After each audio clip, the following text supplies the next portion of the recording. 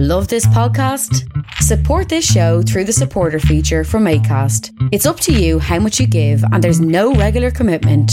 Just hit the link in the show description to support now. Burrow's furniture is built for the way you live. From ensuring easy assembly and disassembly to honoring highly requested new colors for their award-winning seating, they always have their customers in mind. Their modular seating is made out of durable materials to last and grow with you. And with Burrow, you always get fast, free shipping.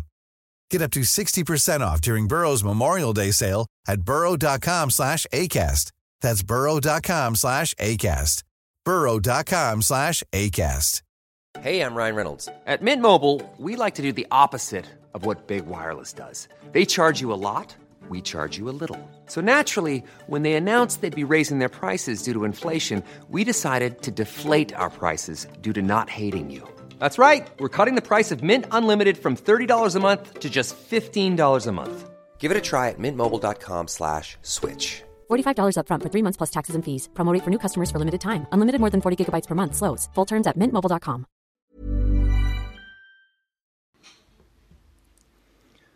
Hello again, you dirty bastards. Welcome to another episode of the Snugcast with your host, Owen, that's me, and DJ, that's him. Oh yeah. We have this podcast live every week, so we're in Phil Grimes. Pre-recorded live. So we're in Phil Grimes pub in Waterford again this week, and as always we'll start this podcast by saying what we're drinking. So DJ, over to you. What are you drinking this week? Thanks, Owen. I'm on the Metal Man this week. Metal Man lager, nice crisp, good refreshing taste off it. One of those drinks where when you take the first sup of it, your whole palate is just cleansed and refreshed, and goes down really well. I find it's one of those that I don't know, sometimes you just take a sup of a drink, and it's one of those drinks that I tend to drink in bigger gulps than I would normally another drink. I go through them quick enough. Don't know if that's a good or a bad thing, but it's definitely interesting. It just has that effect on me. I guzzle the stuff when I drink it, and going down well tonight, thanks. Yeah, I've had it now a few times, and I've always said it blows the fucking head off me. Like, literally blows the head off me. But like, that's a good thing as well, you know. It gets you where you want to go, and it gets you there quick enough. The first night we ever went out together in Waterford, when I moved here 2.5 years ago now, we went on the Metal Man, and safe to say I wasn't in great shape the next day. No. But for what we're doing tonight now, we're having 3 or 4 pints, having a chat, recording a podcast. It's actually ideal for that, because it get like, you want to be have a bit of lubrication recording these things, and it gets you there. Yeah. So anyway, listeners, how are ye? How'd you get on this fucking week? Text in. Fucking tell us how you're getting on. For any of the listeners out there that do actually want to text in or ask any questions, you can record a voice message on the Anchor app if you download it, and you can send them directly to the Snugcast. So we're just Snugcast on the Anchor app. So if you do want to ask us anything, have anything contributing to a podcast, send it away in. Sure, we'll have a bit of crack with you anyway. Yeah. We'll insult you. So I've asked the listeners how they are this past week. DJ, how was your week? Really good. Yeah. Really positive, yeah. Was 4 hurling training sessions, went okay in all of them. We did a bit of work, I suppose, got through it. Yeah. Edited the podcast and published it. Well, edited it and you published it after signing off. Yeah, positive week. Sure, look, we make a balls of most things we do. Got the old social media game up and running now. We're growing, and most importantly, saw my grandparents on Monday night. No way. Yeah, still flying. Shout out to Anna and Morris there, fucking absolutely flying it, and be down for a few apples there on Saturday night for make a few apple tarts during the week. Jesus, fucking flying it. Absolutely. So there last weekend actually, I was went up to Dublin. I was up to the girlfriend there in Dublin, and I went to the Borgosh Energy Theatre, and I saw Jurassic Park. with the National Concert Orchestra or National Symphony Orchestra, whatever they're called now. I think they're after combining the two of them. But funny story, right? We were coming out of the spot afterwards, so we'd seen the whole thing, like, you know, and it was fucking absolutely amazing. Like, it was so immersive, like, you know, and the orchestra added loads to the whole thing. So came out of the theatre, and we were just like standing on the balcony, just kind of waiting around afterwards.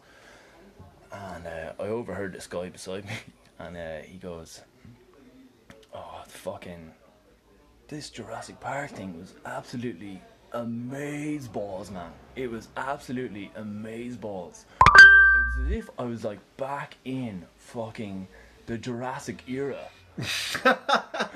Right? So like, fucking nonce. So like, absolute nonce, right? But like, so first of all, right, fucking Jurassic Park is set in whatever, like 92 or whatever it was. Was it? I don't know what. Jurassic Park 95, if I was to guess off the top of my head, but it's early to mid 90s anyway. So right, the first one anyway. So right, first of all, right, it's not set in the Jurassic era, no, right? It's set in the 90s. Like it was set in the modern era at the time, right? Second of all, right, like, are you expecting a fucking cello to be back in the fucking...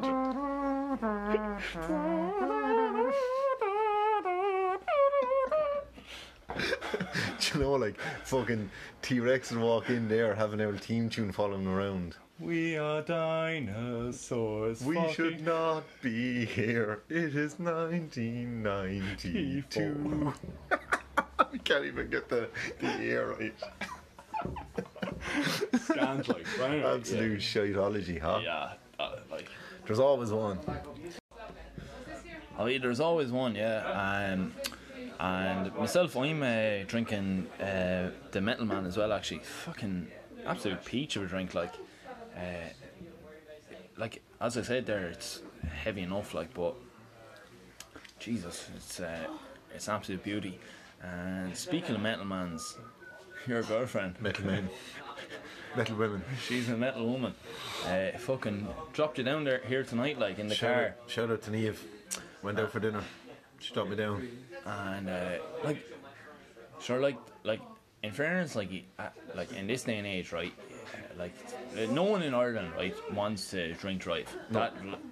That is our generation's mentality. I've gone for J1 in the US, and they're mad about it. They absolutely love drink. They love drink driving. Like, honestly, it's as if it's a hobby of theirs. Like, you nearly get points if you're below a certain limit. Yeah. As in, you get penalty points for not doing it. Like, yeah.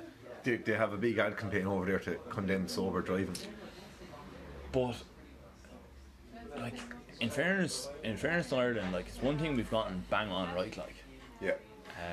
I think, look, my personal view on it, maybe we've gone one step too far with the recent reductions. Now, look, that's my personal view, but then I suppose you can't argue with statistics in the RSA. Like, they're brought up good statistics here to say. Yeah, I know. They're probably right in what they're doing. Look, you know, that being said, I got a drop down here today so I could have a few points. I know, but like, as in, say your girlfriend dropped you off like 2k, whereas say you're in fucking like Farn 4 or somewhere, like in Middle Lake Kerry, like, or wherever, like, you know. You have to go to the airport for the points. Yeah, I like, as in. Yeah, I know. Listen, like. Do you mean rural Ireland? Like, how many pubs in rural Ireland are shut down now? Like, because of it. But say, for example, if I build in Tullogher, which I intend on doing, I'm in the middle of nowhere. In Ross, the nearest town, there's two pubs either side of the parish. You're not fucking driving it. Well, you know, if you're not driving it, which I won't be, you're not getting a taxi out there. There aren't any. No. So you're relying on spins or a high-vis jacket and a fucking 2k walk. Yeah. No. There is a solution. Go on, tell us.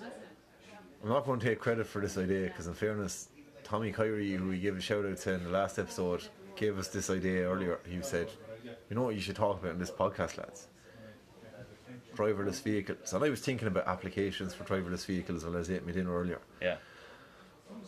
Jeez, wouldn't it be great to have a driverless vehicle? You sit in the passenger seat after a few pints. Yeah, it would.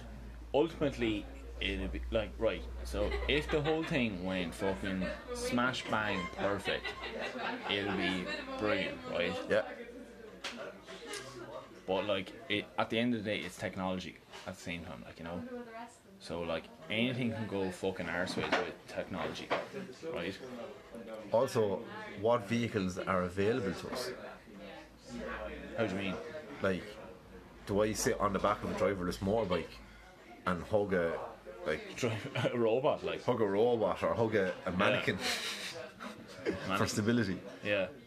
Or like driverless cars, obviously Google are pioneering them at the moment. Yeah, well, I think the ones in Google at the moment are pretty much just kind of like a mini, nearly like a small like driverless mini, like it's very small car that's it's like a god, like, you know. Yeah, it's like a golf cart, yeah, like a golf cart without the steering wheel or anything, like, you know. Without the human. So like I'm dragged back to. Do you remember the film I, Robot with Will Smith? 2004, I'd say. I was around that time. We were of a vintage back then, like junior sortish. So like there's again, like that film like deals with the whole issue of the intelligence and AI and stuff, right? Yeah. So I think I actually only know this from this film, right? But there's 3 laws of robotics, and it's actually the very start of this film. And so it's Isaac Asimov is the fucking author who does it, right? Fair play to you. And it was a short story of his in the 1940s or something, right? But it details how robotics kicked off, right? So the first law of robotics is you can't harm humans, right? I'm all for that. You can't harm humans, or you can't have harm caused to any human, which are 2 separate points. Yes. As in, the robot can't harm humans, or they have to save a human from coming to harm. Which, that's, for example, 2 humans kicking the shit of each other. How do they intervene? Exactly, right? Or do they intervene, or whatever, right? So, right, that's one point there, right? The second law of robotics, or artificial intelligence, I suppose, as it is called now, is that a robot must obey the commands of a human unless it interferes with the first law. Right, so basically it's like the 10 Commandments. Yeah. In terms of thou shalt not kill, like the robot is programmed to do what a human commands it to accept these commandments, which are like thou shalt not kill or kick the shit of another human. Yeah. I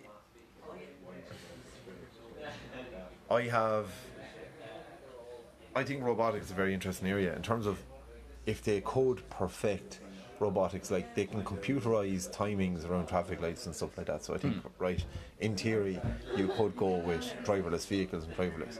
But I don't see how you half have driverless vehicles and then half have human-operated vehicles. I don't see how that works. Likewise, they know sex robots. I'd rather be driven by a robot than roadbound. Do you know what I mean? Like, you know where robotics is going. Like, they're taking it to mad places, but.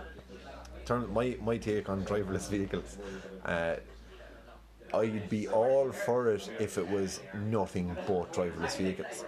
See, that's it, as in, so basically, so right, I'll tell you the third law of robotics, which is the third. I thought the first law, 2 parts were the 2 laws, but it was law 1A and 1B, sorry. So the third law of robotics is that, now, I might be completely wrong with this, but as far as I remember, it's that a robot, hold on now, a robot will come to no, or a robot will like prevent itself from coming to no harm once it doesn't intervene with the first and second law of robotics. Sure, like, that's a real fucked up negative feedback loop there you have going. Do you know? Yeah. Like there are countless scenarios where all those laws conflict, but that's in the context of a robot mimicking a human. Yeah. Whereas a robot driving a human.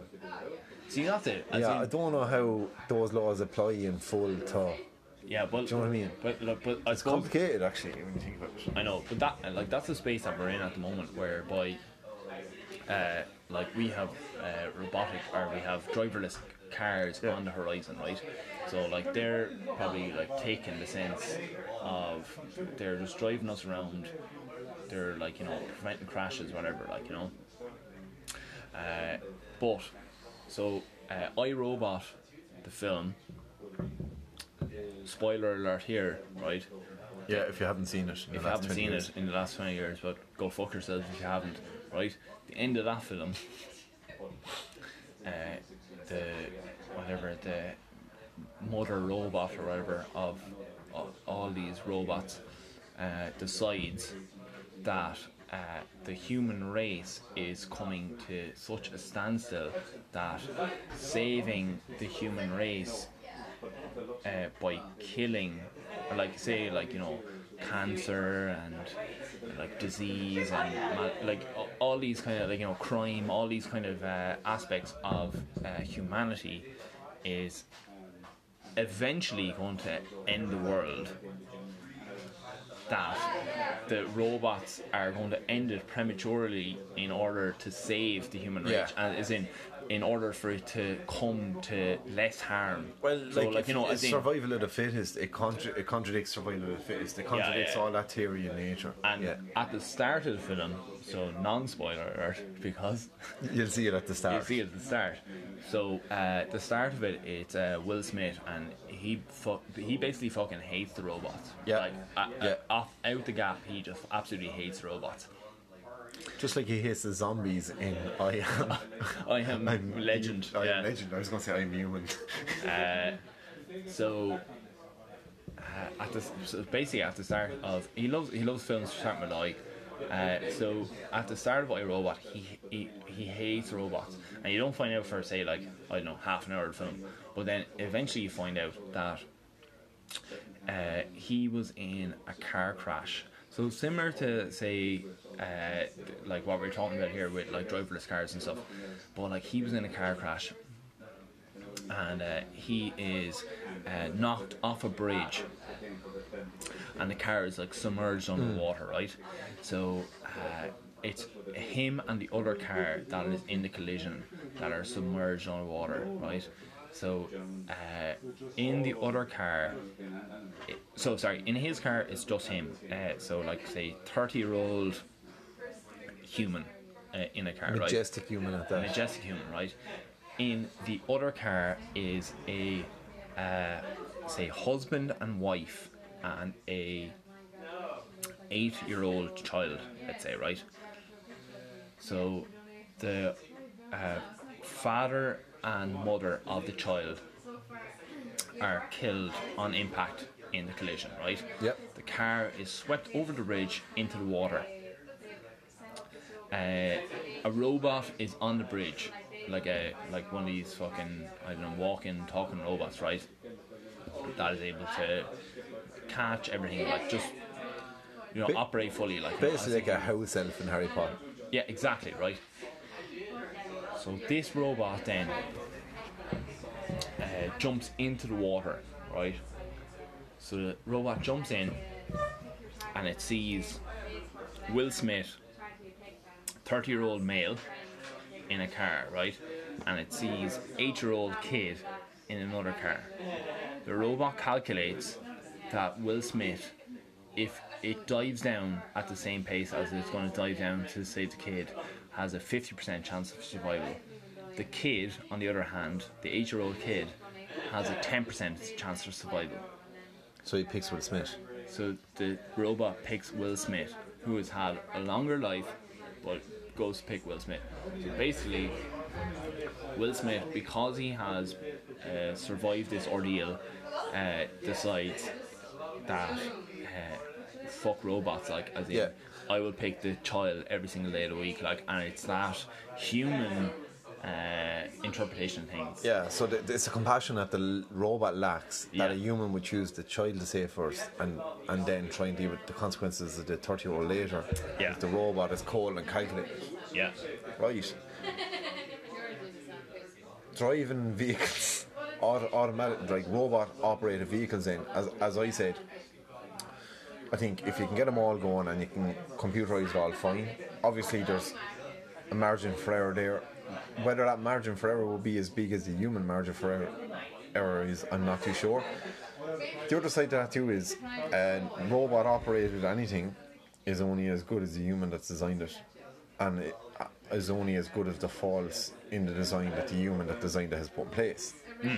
So even though robotics are probably like greater from a probability point of view, mathematical and a pure hard science point of view, I still think in the example you gave with iRobot and Will Smith, they'll never have the compassion that humans make decisions with. Likewise, they'll never I suppose they'll never be flawless, which is what you're trying to achieve with a robot.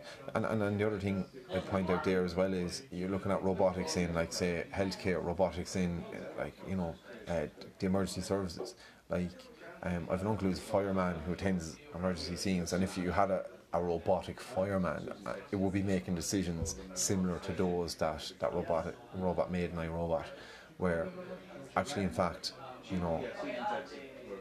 the compassion element of emergency services is one that makes emergency services what they are. So, like, it's like, started off talking about driverless vehicles, but you get into this minefield, and I think we're at a point in time now where we have the means to provide robotics in so many areas, but do we have the understanding of the implications and knock-on effects to deal with the consequences of that? I don't think so. Yeah, and like as you were saying, right, as in once there's complete buy-in, it'll be fine. Like, as in once there's complete buy-in of cars, right, like there'll be no traffic jams because, like, so I remember 2011 I was on a J1 in the States, right, and we were coming back from Vegas to San Diego, and we were in this traffic jam outside this town, right, but so we heard on the radio that the traffic jam was 2 hours long, right? Yeah. So 2 hours, right, means that the first car in that line, right, takes off, right? The delay between that car and the next car takes however long, like a second, right? The delay between that car and the next car takes a second, 2 seconds, whatever, right? Right. So that basically that each of those cars take like every car in that line takes a couple of seconds or more, right, to get the engine started and move, right? Like, if it's 1 second and it's 2 hours, doing quick maths, that's like 7,200 cars minimum. Exactly, right? So, but like, as in, like, it actually wasn't, say, like, it was maybe like, say, 2,000, 3,000 whatever cars, like, but it was just that delay between cars, right, of it, right? But if you had, like, robotics in place, right, say if there was a stop because of an accident, right, the accident was cleared and there's a pile-up of 3,000 cars, each of those cars are going to start at the same time and they're going to move at the same time. They're all going to move. They're all going to start and move at the same time. Do you know what I mean? Yeah. So it's not. There's not going to be any, like, human delay between the cars, like. So they're all going to move at the same time. But the flaw to that theory then is, say for example, what's the error ratio? Like, what's the probability of error? 1 in a million, maybe. Yeah. But when that 1 in a million happens, so if that's happening every day at rush hour, and there's thousands of cars going by, once a week you're going to have one of these cars malfunction, and then you're going to have a line of 3,000 cars moving and hitting it. Yeah. Do you know, I think, like, there's so much to iron out. I don't think it's straightforward. But sure, like, I suppose that, like, that as well is why they're taking so long to do it. Like, as in, like, what's the Silicon Valley in fucking in San Fran and stuff are like, you know, they're like they have like cars moving there the whole time, like, you know, but I suppose. And what they have, I think I think Google have like billions of miles of data, like. But that's grand. But Google don't have billions of miles of data on world's most deadliest roads that you see on Discovery Channel. Google don't have billions of miles of data in downtown New Delhi. Yeah, exactly, you know what I mean? Yeah, so like, I think that there's a bit of context we have with that. Is that, say, I have an electric car, right? Yeah. And you don't, right? And you're bombing it down the road, like, and my car's going fine, like, you know, tipping away, right? And you're bombing it down the road. You're fucking too fast, too furious, like, you know. Shout out to Vin Diesel. Yeah.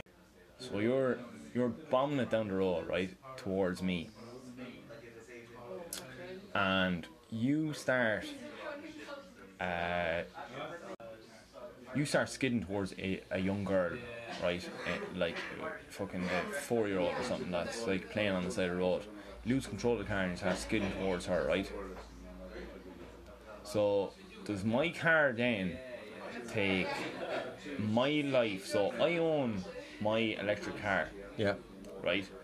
Does my car take my life as a random person, right? Or does it take it as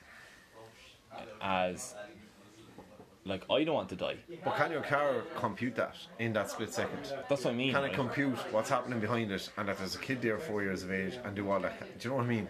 Like. But let's just say it can, right? Right. Well, then if you go back to your fundamentals of robotics, yeah. So then the first law and the third law are conflicting. Because in order to save that girl, which would be preventing harm to another human, it has to harm a human. Yeah. So say that girl, right, who has, say, if the car intervenes, right, has 100% chance of survival, right, and I have, like, say, 50% chance of survival if it intervenes or whatever, right? Does the car then take the decision to divert its course off the road to save the girl and risk my 50% chance of survival, like? The honest answer is, I don't know. Yeah, and like, do you know, as in, like, I don't want to die, and like, do I want to put myself into a vehicle that is going to chance me that to could die? Possibly put your life in danger for the chance of somebody else that is like. For all you know, the child could be an absolute bastard.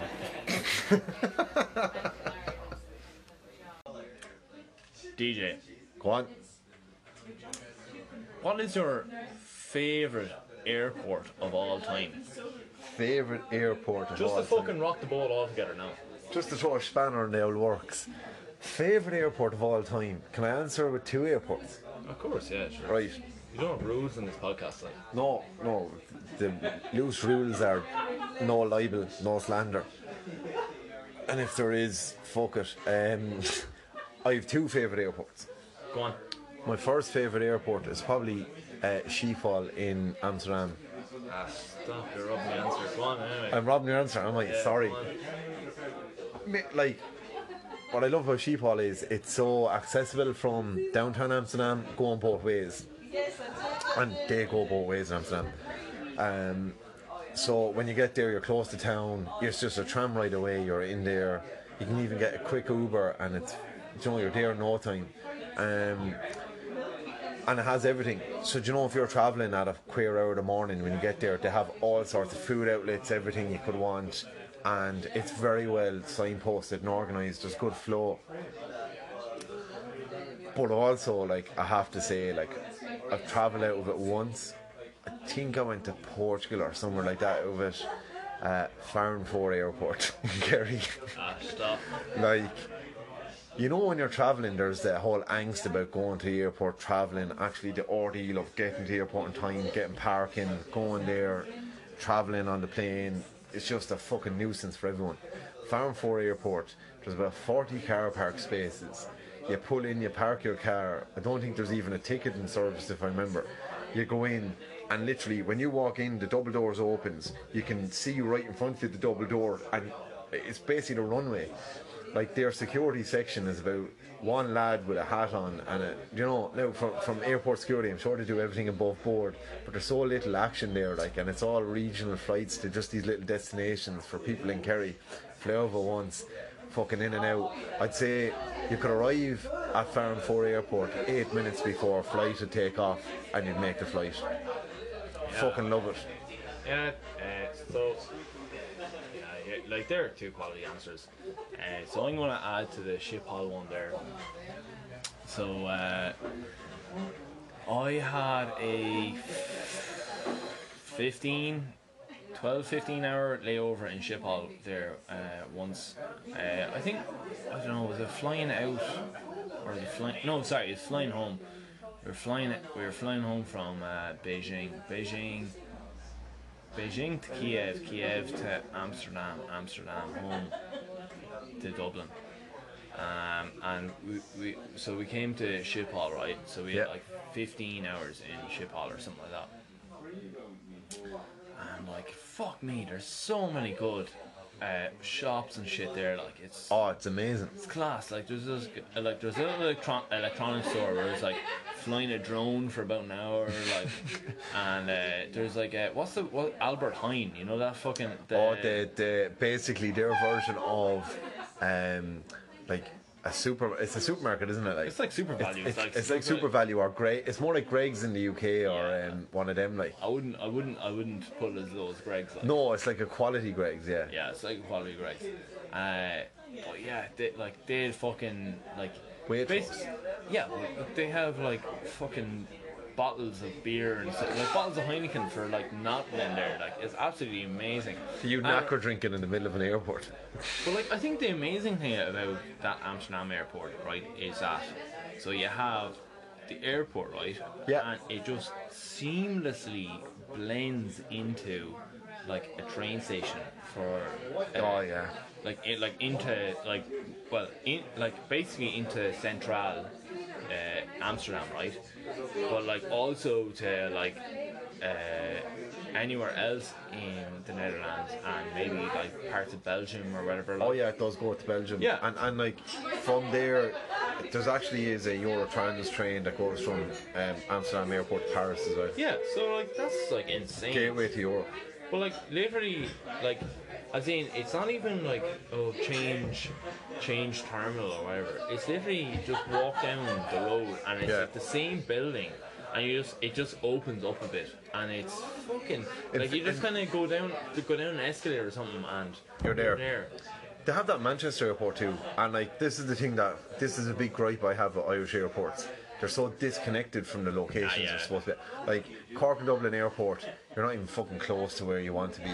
Yeah, it's like what is it like £6 on the €6 to get into Dublin City off the city bus or whatever it is. City Link. You're on a bus. You could be fine for 15 hours. Yeah. Do you know, and then you don't want to be going on a bus like. No, and it's just limited. Another thing about Schiphol, right, as well, is that right, this is class, right? So, 15 hours there, right? So I went up to there's like this kind of like food hall bit, which was pretty class. Like up, I'm familiar with this work. The third floor of departures, because you know, like the annoying thing, like in a lot of airports, is that a lot of the food stuff is like after check-in, but like you can only check in say 3 hours or whatever before your flight. Yeah. So, like the departures lounge is so basically you're fucked in the departures lounge. So, in fairness, in Amsterdam airport, you can go up to I think it's like third or fourth floor. And like they have like this food court there where you can get food. So we went and got food there, but then like outside of that, right, there's like a rooftop outdoor area that you can go to where they have an entire Boeing. I don't want to say 747 because I actually don't know, but it is a fucking huge plane. Like I think it is a Boeing of some sort, but like a Boeing like out on top of the roof.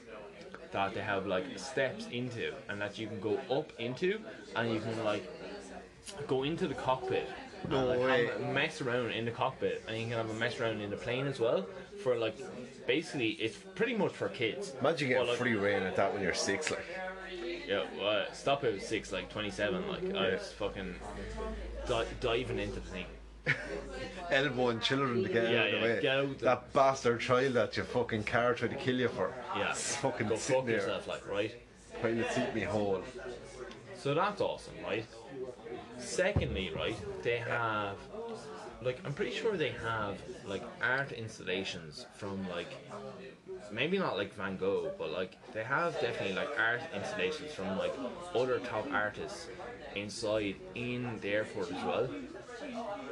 Also, they have this clock inside in there that is, so I think it took the artist 12 hours to make this clock. Yep.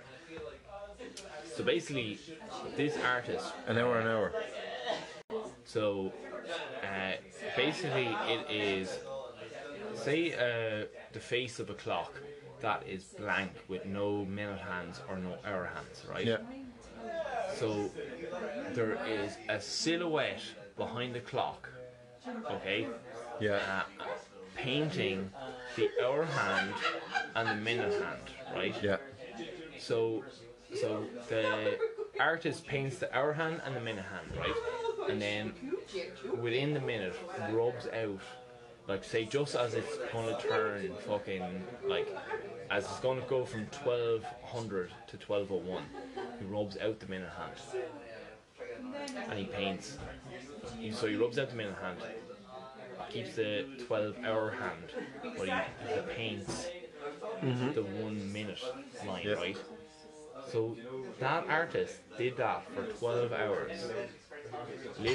Actually did it for 12 hours. Okay, yeah. And they recorded the whole thing, and they put it on a face clock in, like, the departures or the arrivals hall in the place. Like, the whole recording of him, like, painting it. That's mad. And, like, so basically it is their hour clock inside. Like, it, honestly, you have to see the whole thing. But imagine if you didn't know that and you went there, and then, like, 6 months later you went back, you'd be like, that lad's still painting that fucking clock.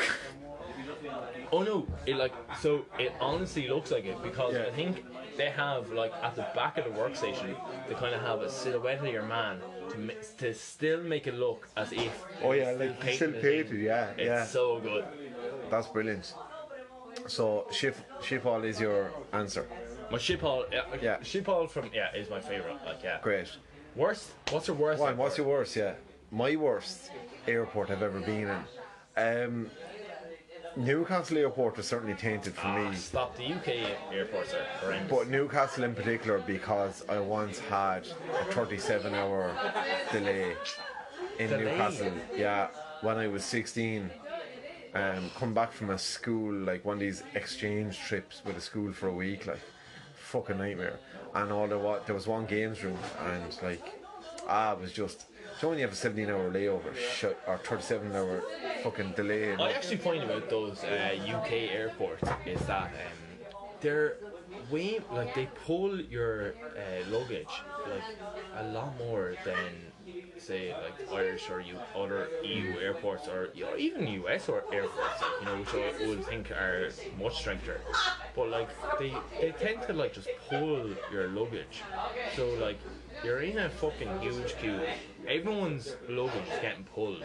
So there's a huge backlog already, which is slowing down the whole process. Yeah.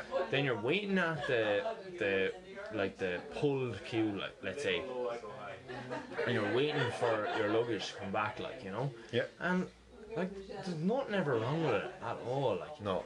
It's not as if it's like we all know the score, like 100 mils. You know, 10 100 mil items, they all have to be in a fucking plastic bag. And you know what? You can actually, I play this game when I'm at an airport, where I look at people in the queue and I say, who's the prick that forgot the fucking 100 mil rule? Yeah. And I'm actually there, I'm like, you and you. And I reckon I'm about 50-50. Like, you can actually fairly spot the pricks that are, like, coming out, like, wondering why they're fucking... The women with the big can of hairspray wondering why you won't get on her. The fella with the fucking big bottle of fucking Dove shampoo, and you're like, here, Johnny, like, there's signs, they're battering you with signs on the way in. But Newcastle is just tainted for me in that regard. Other airports that are shit, I don't know. I think I genuinely think Dublin and Cork Airport are very poor compared to European. Like Cork Airport is something, but at least when you get into Cork Airport, you're there and you're out. Do you know, you don't have to fucking spend time when you come back in it. Dublin Airport's getting better, I suppose, but like when you get Ryanair flight back in Dublin Airport, you have a fucking 2k trek to get back just to fucking arrive. Do you know, I probably think they're not great, and Luton Airport's shite as well because it's out in the middle of nowhere. Other than that, I found, like, look, we've travelled an awful lot to loads of various airports. I think they're fairly similar in Spain. They're all grand, like, they all have something to offer. You'll occupy yourself for an hour if you're waiting for someone or something like that, but fuck me, Irish airports are bleak, except for Farran 4. Shout out to Farran 4. And UK airports, especially the non-big huge ones. I really like Liverpool Airport because it is that small. It's similar to Cork Airport in the sense that you're in and you're out. But like Manchester Airport's good because you're in and you're through and you're on a train to wherever you're going. Or if you're like, you know, they have a good taxi rank system there. It's very clear and obvious. But fuck me, we flew into Leeds Bradford once. That's a bleak bastard of a place. That's bleak, yeah. I think they accept as well there that it's a bleak bastard of a place. It's a bleak bastard of a place. But because they outsource their staff, they have security companies that come in to manage their whole security thing. So I think, like, I actually have to disagree with you for Dublin Airport. That's perfectly acceptable. I actually love traveling through Dublin. The security in Dublin Airport are top notch. Top notch, right? They have a great sense of humour. They make everyone feel at ease. I'm not disagreeing with that. Literally, like, every time I've gone to Dublin Airport, they've gone, like, if there's any bit of like a queue going on, I go, and fucking security scanner 6 is open, security scanner 4 is open, whatever, right? And they just fucking they know how to just split up the queue, like, and like you're in it you're through the thing in no time at all, like. I agree with that, yeah. And also Dublin Airport's a great spot for a pint of Guinness. Oh, top notch, like. But I'm talking about the overall airport experience, which includes arriving. Yeah, well, yeah. So, like, arriving, and like say your long-term car parking needs and stuff, and the passport check situation of the airport is ridiculous. It's a fucking disgrace. And your walk safe to Ryanair, like, you know, that's a joke. But like, say if you're traveling like Aer Lingus and stuff, and you're in like say the 300s or one of those, like, once you're not in the whatever 211 or whatever, 2 somethings or whatever, right? 224, depending where you're going. You're not too bad, like. No, fucking airports are like, we've travelled together an awful lot, professionally and on personal trips and professional trips. We're both laid back characters in the airport. Like the last time me and Eve went on a holiday, we went to we're going out with Dublin. Actually, we went to Liverpool recently on a weekend trip, and no, it wasn't. We went to Lisbon. Sorry, my apologies. We went to Lisbon in June there, and do you know how laid back we are? Like, we go in, we go for a pint, arrive at the gate, or a couple of minutes after they say to arrive, I should be fine. I just remember, like, we landed at the gate, and like there was only about 5 people left to do the boarding pass check, and she freaking out. And that's the norm for me travelling. That's the norm. Like, don't we take our time going? Like, we're not going to be running there and at the front of the queue without priority booked or something like that. Joe, that's just not our style. Whereas Niamh was saying, like, I've never been this late to arrive for a plane. Yeah. Good stuff. Owen, like, what's your worst?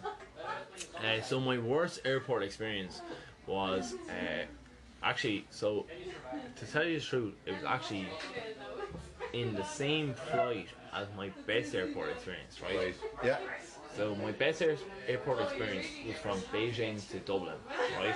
So it was Beijing to Kiev to Amsterdam to Dublin, right? My worst airport experience was from Kiev to Amsterdam, right? So so I arrived from Beijing in Kiev, and there was I think we had a 50-minute layover, right? It actually seemed quite long enough at the time. So we got off the flight.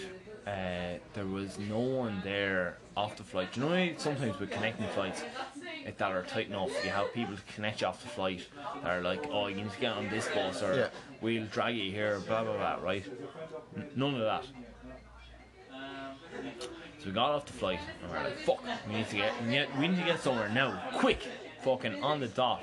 Pronto, handle. So we got into the airport terminal,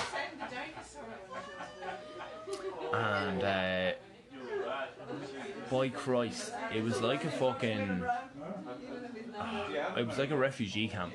Yeah. No joke, right? There was queues. I've heard bleak things about Kiev airport, like. There was queues, like, the length of the airport. Like, it was like fucking Beirut, like. It was insane, right? So, we were like, we didn't comprehend that this was just a general queue. We thought this was like some sort of like special queue, like, you know. So we're like, yeah, no hassle, like, sure, we have like 50 minutes or whatever. Or like, we also kind of like thought that even if this was a queue, that it was, you know, so long and so kind of narrow or whatever, that, like, you know, just kind of tip along, and, you know, there was, you know, 20 open desks or whatever, you know, you just get through, like, you know. So we went up to this connection desk thing, and we go, look, we have 40 minutes now at this stage to get onto our flight. Where do we go? She goes, you join that queue. And I go, grand, and how long is that queue? She goes, I don't know, maybe 3 hours. Fuck. Well, sorry, what? It was 3 hours. We don't have 3 hours, like, this is a fucking joke, like. She goes, well, tough hits, like, you're not gonna get anywhere with this. So, go fuck yourself, like, we need to go home, like, we're travelling since February. We're travelling for about like 4 months now at this stage, like, just leave us alone. So your one's giving us no fucking cop on at all, like. So anyway, so we go back to the back queue and kind of survey the scene. We only have, say, 35 minutes left now, like, until the flight departs. So I say, Kira, turn on the waterworks. Turn on the waterworks now. We need to get home. We're fucking homesick now at this age. We need to get home, like. And the thing about that is, it's not even being sexist saying, Kira, turn on the waterworks. If you start crying, people take no notice. No. Just think you're a pig. Like, they'll just think you're an absolute fucking sap. Yeah. You know. I know, but in fairness, she was close to the waterworks. Yeah. Anyway, like. She was there already. Like, you just gave her a pinch in the back of the arm and set off. So, and in fairness, though, like, she fucking went straight to the waterworks. Straight, so we, put on the waterworks, straight up to the top of the queue, like, you know. Me to go home. So, like, and like, that was me, that wasn't her, like, she was just crying, like, you know, but I was like, you know, me to go home. And in fairness, like, there was this family, like, at the very top of the queue, like, and they were like, yeah, go on ahead, like, you know. Sure, we were 15 minutes early for the flight. He's sitting there with a croissant and a coffee, like, happy out, like, fucking blissful, like, fucking absolute fucking chancers. Oh, shut up. Oh yeah, no. Actually, I look, but like honestly, the way the staff treated us and like the shit, like as in, so It's there was pure that, shit housery, like. so like there was that 3-hour queue, right? But there was 4 security bases in Kiev. Four In the whole of the airport. 4 security scanners in Kiev, like for those counting flights. That's the fucking scan. What I want to say about that is, right, that's Kiev in December 2017. December, yeah. There wasn't a fucking Champions League final in May that year, 6 months later.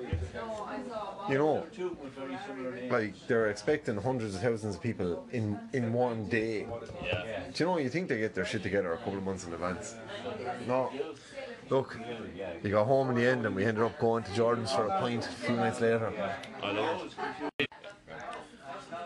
Pints and Jordans indeed, and we ended up going on a Christmas party that night, which, you know, we look forward to try and get some sort of content for a podcast together on our Christmas party this year. However that'll work, it'll be a bit wild, but Owen, I think we're going to try something new for this episode. We're all about not resting on our laurels and trying new things, and we're going to try a section where you're going to try and tell us how to bet poorly. What are you calling this section, Owen? I'm going to call it Tab's Top Tips. I fucking love that. Like, I'm probably the worst gambler in the world, so I'm a close second. yeah. So I'm going to try and inflict my knowledge onto the listeners or our drinking buddies out there in the wider community. Just want to start this section off by saying please be gamble aware, gambleaware.ie or wherever you live in. Do not lose your mortgage on gambling. Yeah, well, like when the fun stops. When the fun stops, definitely stop. Like, we're the kind of lads that go in with €5 in coins to Paddy Powers once a week and place 5 different accumulators that might return $2,000 each and then never come off. No, never. We last week. We lose a $5. Oh yeah, like pretty much like that. Like last week, Bolton, Portsmouth, Middlesbrough, Charlton, Chester, and some other couple of teams that I probably never heard of probably let me down. Right. Yeah, that's typical a week for us. Like. Yeah, right. We would have won it. We would have won $18,000 only for 18 teams let us down. So I'm giving you my top accumulator there for this week. So it's a 6-club accumulator. Would you call this your Taka? Yeah, it's Tabaka. Tabaka. Tobacco. So for €1 stake, you get a 26.55 return. Okay. For 6 teams. So 6 teams. Okay. So Spurs v Liverpool. So at Wembley. Not Spurs home ground. I'm going for the pool. Right. 7-5. They're actually not even favourites. So. Do you think that where Liverpool are now, the bookies are thinking too much about that 4-1 last year where Degsy Lovren just had a shit show? Yeah, maybe. So like I've listened to a few podcasts. I listened to the Hard Yards rugby podcast, right? And in that they have said that bookies definitely go for history. Yeah. So like pretty much fuck form. Like I think as well though, like when you look at it, this game was scheduled to be Spurs' first game at their new stadium. Yeah. And then obviously that toilet bowl of a stadium has been made a fuck of. Yeah. So it's going to be in FIFA though. It's going to be in the new FIFA. It's going to be in FIFA. So basically, it's going to be in the new FIFA before the boys, the actual fans, are actually going to be able to see it. Yeah. They'll be able to see it in FIFA before they're going to actually see it live. They have a sliding pitch, but they don't have a stadium. Yeah. No, I'm a Liverpool fan. I hope that comes in. Okay. Second bet is Chelsea v Cardiff. I'm going for Chelsea. Chelsea at home, yeah. They're Chelsea at home. I don't see any other result. Yeah, they're 1-7 favourites. Okay. Right. Third match, it's Huddersfield versus Crystal Palace. I've always liked Palace. Like they're such a like an attacking like. I've never liked Palace, basically because of Istanbul. Yeah, but like I don't know. I've always liked. But Palace were a team of mine in LMA Manager 2002 or 2003, basically because Clinton Morrison played with them. So, but I do think Palace away at Huddersfield. Is Zaha back? I actually have no idea. That's the key. Apparently they haven't won a game for 4 years where Zaha has been out. That's an exaggeration. I think it's like 2 years, but yeah, they need Zaha. Yeah, because Benteke couldn't hit a barn door with a banjo. But yeah, so that's a. It's probably a dodgy, like that's a dodgy game because they've put in Crystal Palace like above odds. Yeah, but what are they? 7-5. It's only because they're away though. I think Huddersfield are probably the second worst team in the league behind Cardiff. I love Dave Wagner. I think he's a great coach, but they haven't invested. I think Huddersfield are relegation fodder. Okay. Next game then is Man City versus Fulham. Man City, obviously. Ah, yeah. Look, sure. Good luck. I love Fulham though. They're a fucking quality side. Like I missed them when they weren't in the Premiership. Yeah, I did as well. Like they're such a lovable side. The next game then is Newcastle versus Arsenal. I have a soft touch for Newcastle, but in this match I'm going for Arsenal. Yeah, I think here. What odds are Arsenal in that? 5-6. I think here Newcastle, they're not great, but Rafa's a great manager and he matches up well, and Emery's still starting off with Arsenal. I personally think 1-1 draw is written all over that, because I think Arsenal are wide open at the back. Yeah. So I can see maybe Jose Perez or someone scoring on the break, but Arsenal take a lead through Mkhitaryan. And the final game then is Everton West Ham. West Ham have had a fucking piss poor start of the season, right? Brutal. Everton are only evens, which I think is pretty good odds for for Everton. Like Richarlison's after hitting 2 for Brazil, and like I think he's after having a really good start of the season. Like I'm not going to look a gift horse in him out here. Like, as a Liverpool fan, I have to take every opportunity to take the piss out of Everton. I know you are. Yeah, I know you. So I'm going to make the counter argument and play devil's advocate for West Ham. Yeah, go on. Right? They're unlucky against Arsenal. Yeah. They conceded a fluke goal to lose the game. Right, they got annihilated by Liverpool. They weren't at the game, but they just picked the wrong fucking midfield. Like, who in their right mind puts Mark Noble and Jack Wilshere in the one midfield? It's the most immobile midfield since fucking me and you. Like, you know, and I think Felipe Anderson has looked really good. If Marko Arnautovic is back and fit, I think they'll cause that Everton backline trouble. Everton are home though, and Marco Silva has a really good home record as a manager. So I do think, on the balance of it, Everton made a really good start. But I'm hoping Richarlison's a bit tired from flogging it out with Brazil, and Everton are just typical Everton and make a fuck of it. And I think, you know, Felipe Anderson's looked brilliant. Hopefully they sort out the back.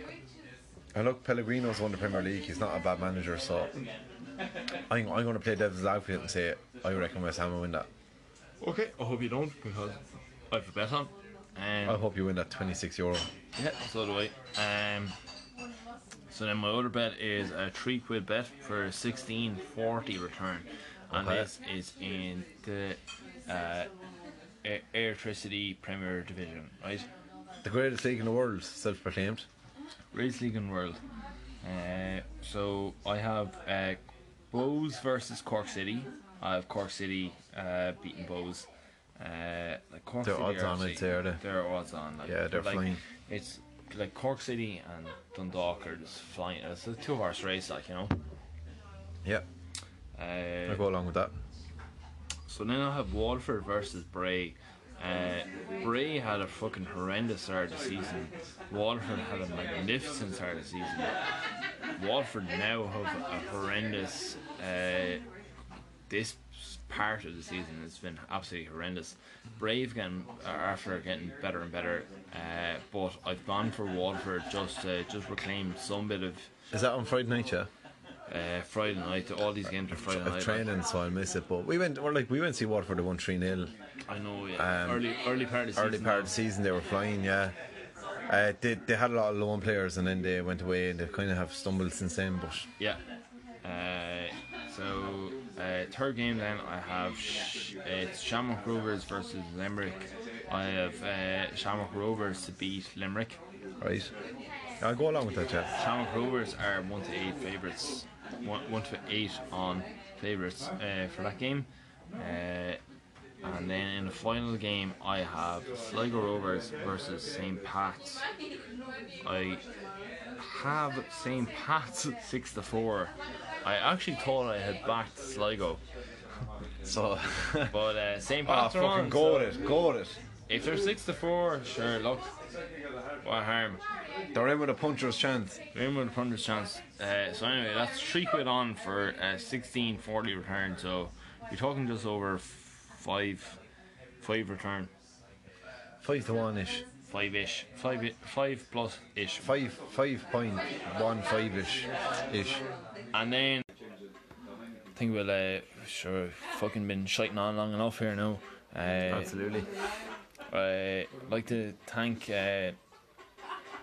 Phil Grimes again for hosting this another episode of the Snugcast. They're fucking fantastic men here, in fairness.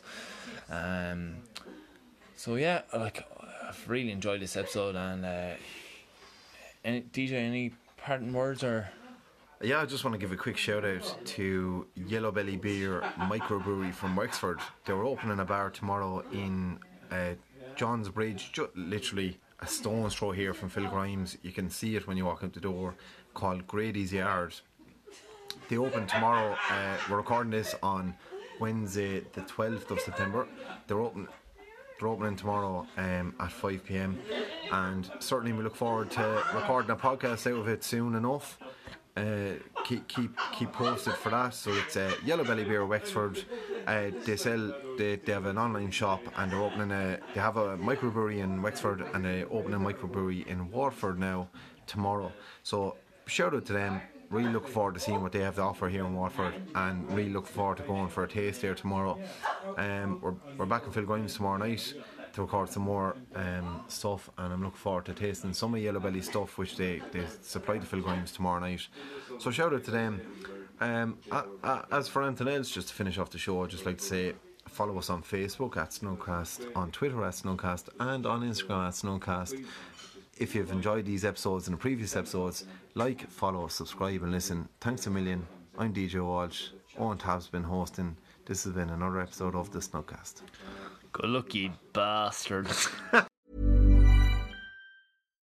Here's a cool fact. A crocodile can't stick out its tongue. Another cool fact, you can get short-term health insurance for a month or just under a year in some states. United Healthcare short-term insurance plans are designed for people who are between jobs, coming off their parents' plan, or turning a side hustle into a full-time gig. Underwritten by Golden Rule Insurance Company, they offer flexible, budget-friendly coverage with access to a nationwide network of doctors and hospitals. Get more cool facts about United Healthcare short-term plans at uh1.com. Imagine the softest sheets you've ever felt. Now imagine them getting even softer over time. That's what you'll feel with Boll & Branch's organic cotton sheets. In a recent customer survey, 96% replied that Boll & Branch sheets get softer with every wash. Start getting your best night's sleep in these sheets that get softer and softer for years to come. Try their sheets with a 30-night guarantee. Plus, get 15% off your first order at bollandbranch.com. Code BUTTERY. Exclusions apply. See site for details. Hi, I'm Daniel, founder of Pretty Litter. Cats and cat owners deserve better than any old-fashioned litter. That's why I teamed up with scientists and veterinarians to create Pretty Litter. Its innovative crystal formula has superior odor control and weighs up to 80% less than clay litter. Pretty Litter even monitors health by changing colors to help detect early signs of potential illness. It's the world's smartest kitty litter. Go to prettylitter.com and use code ACAST for 20% off your first order and a free cat toy. Terms and conditions apply. See site for details.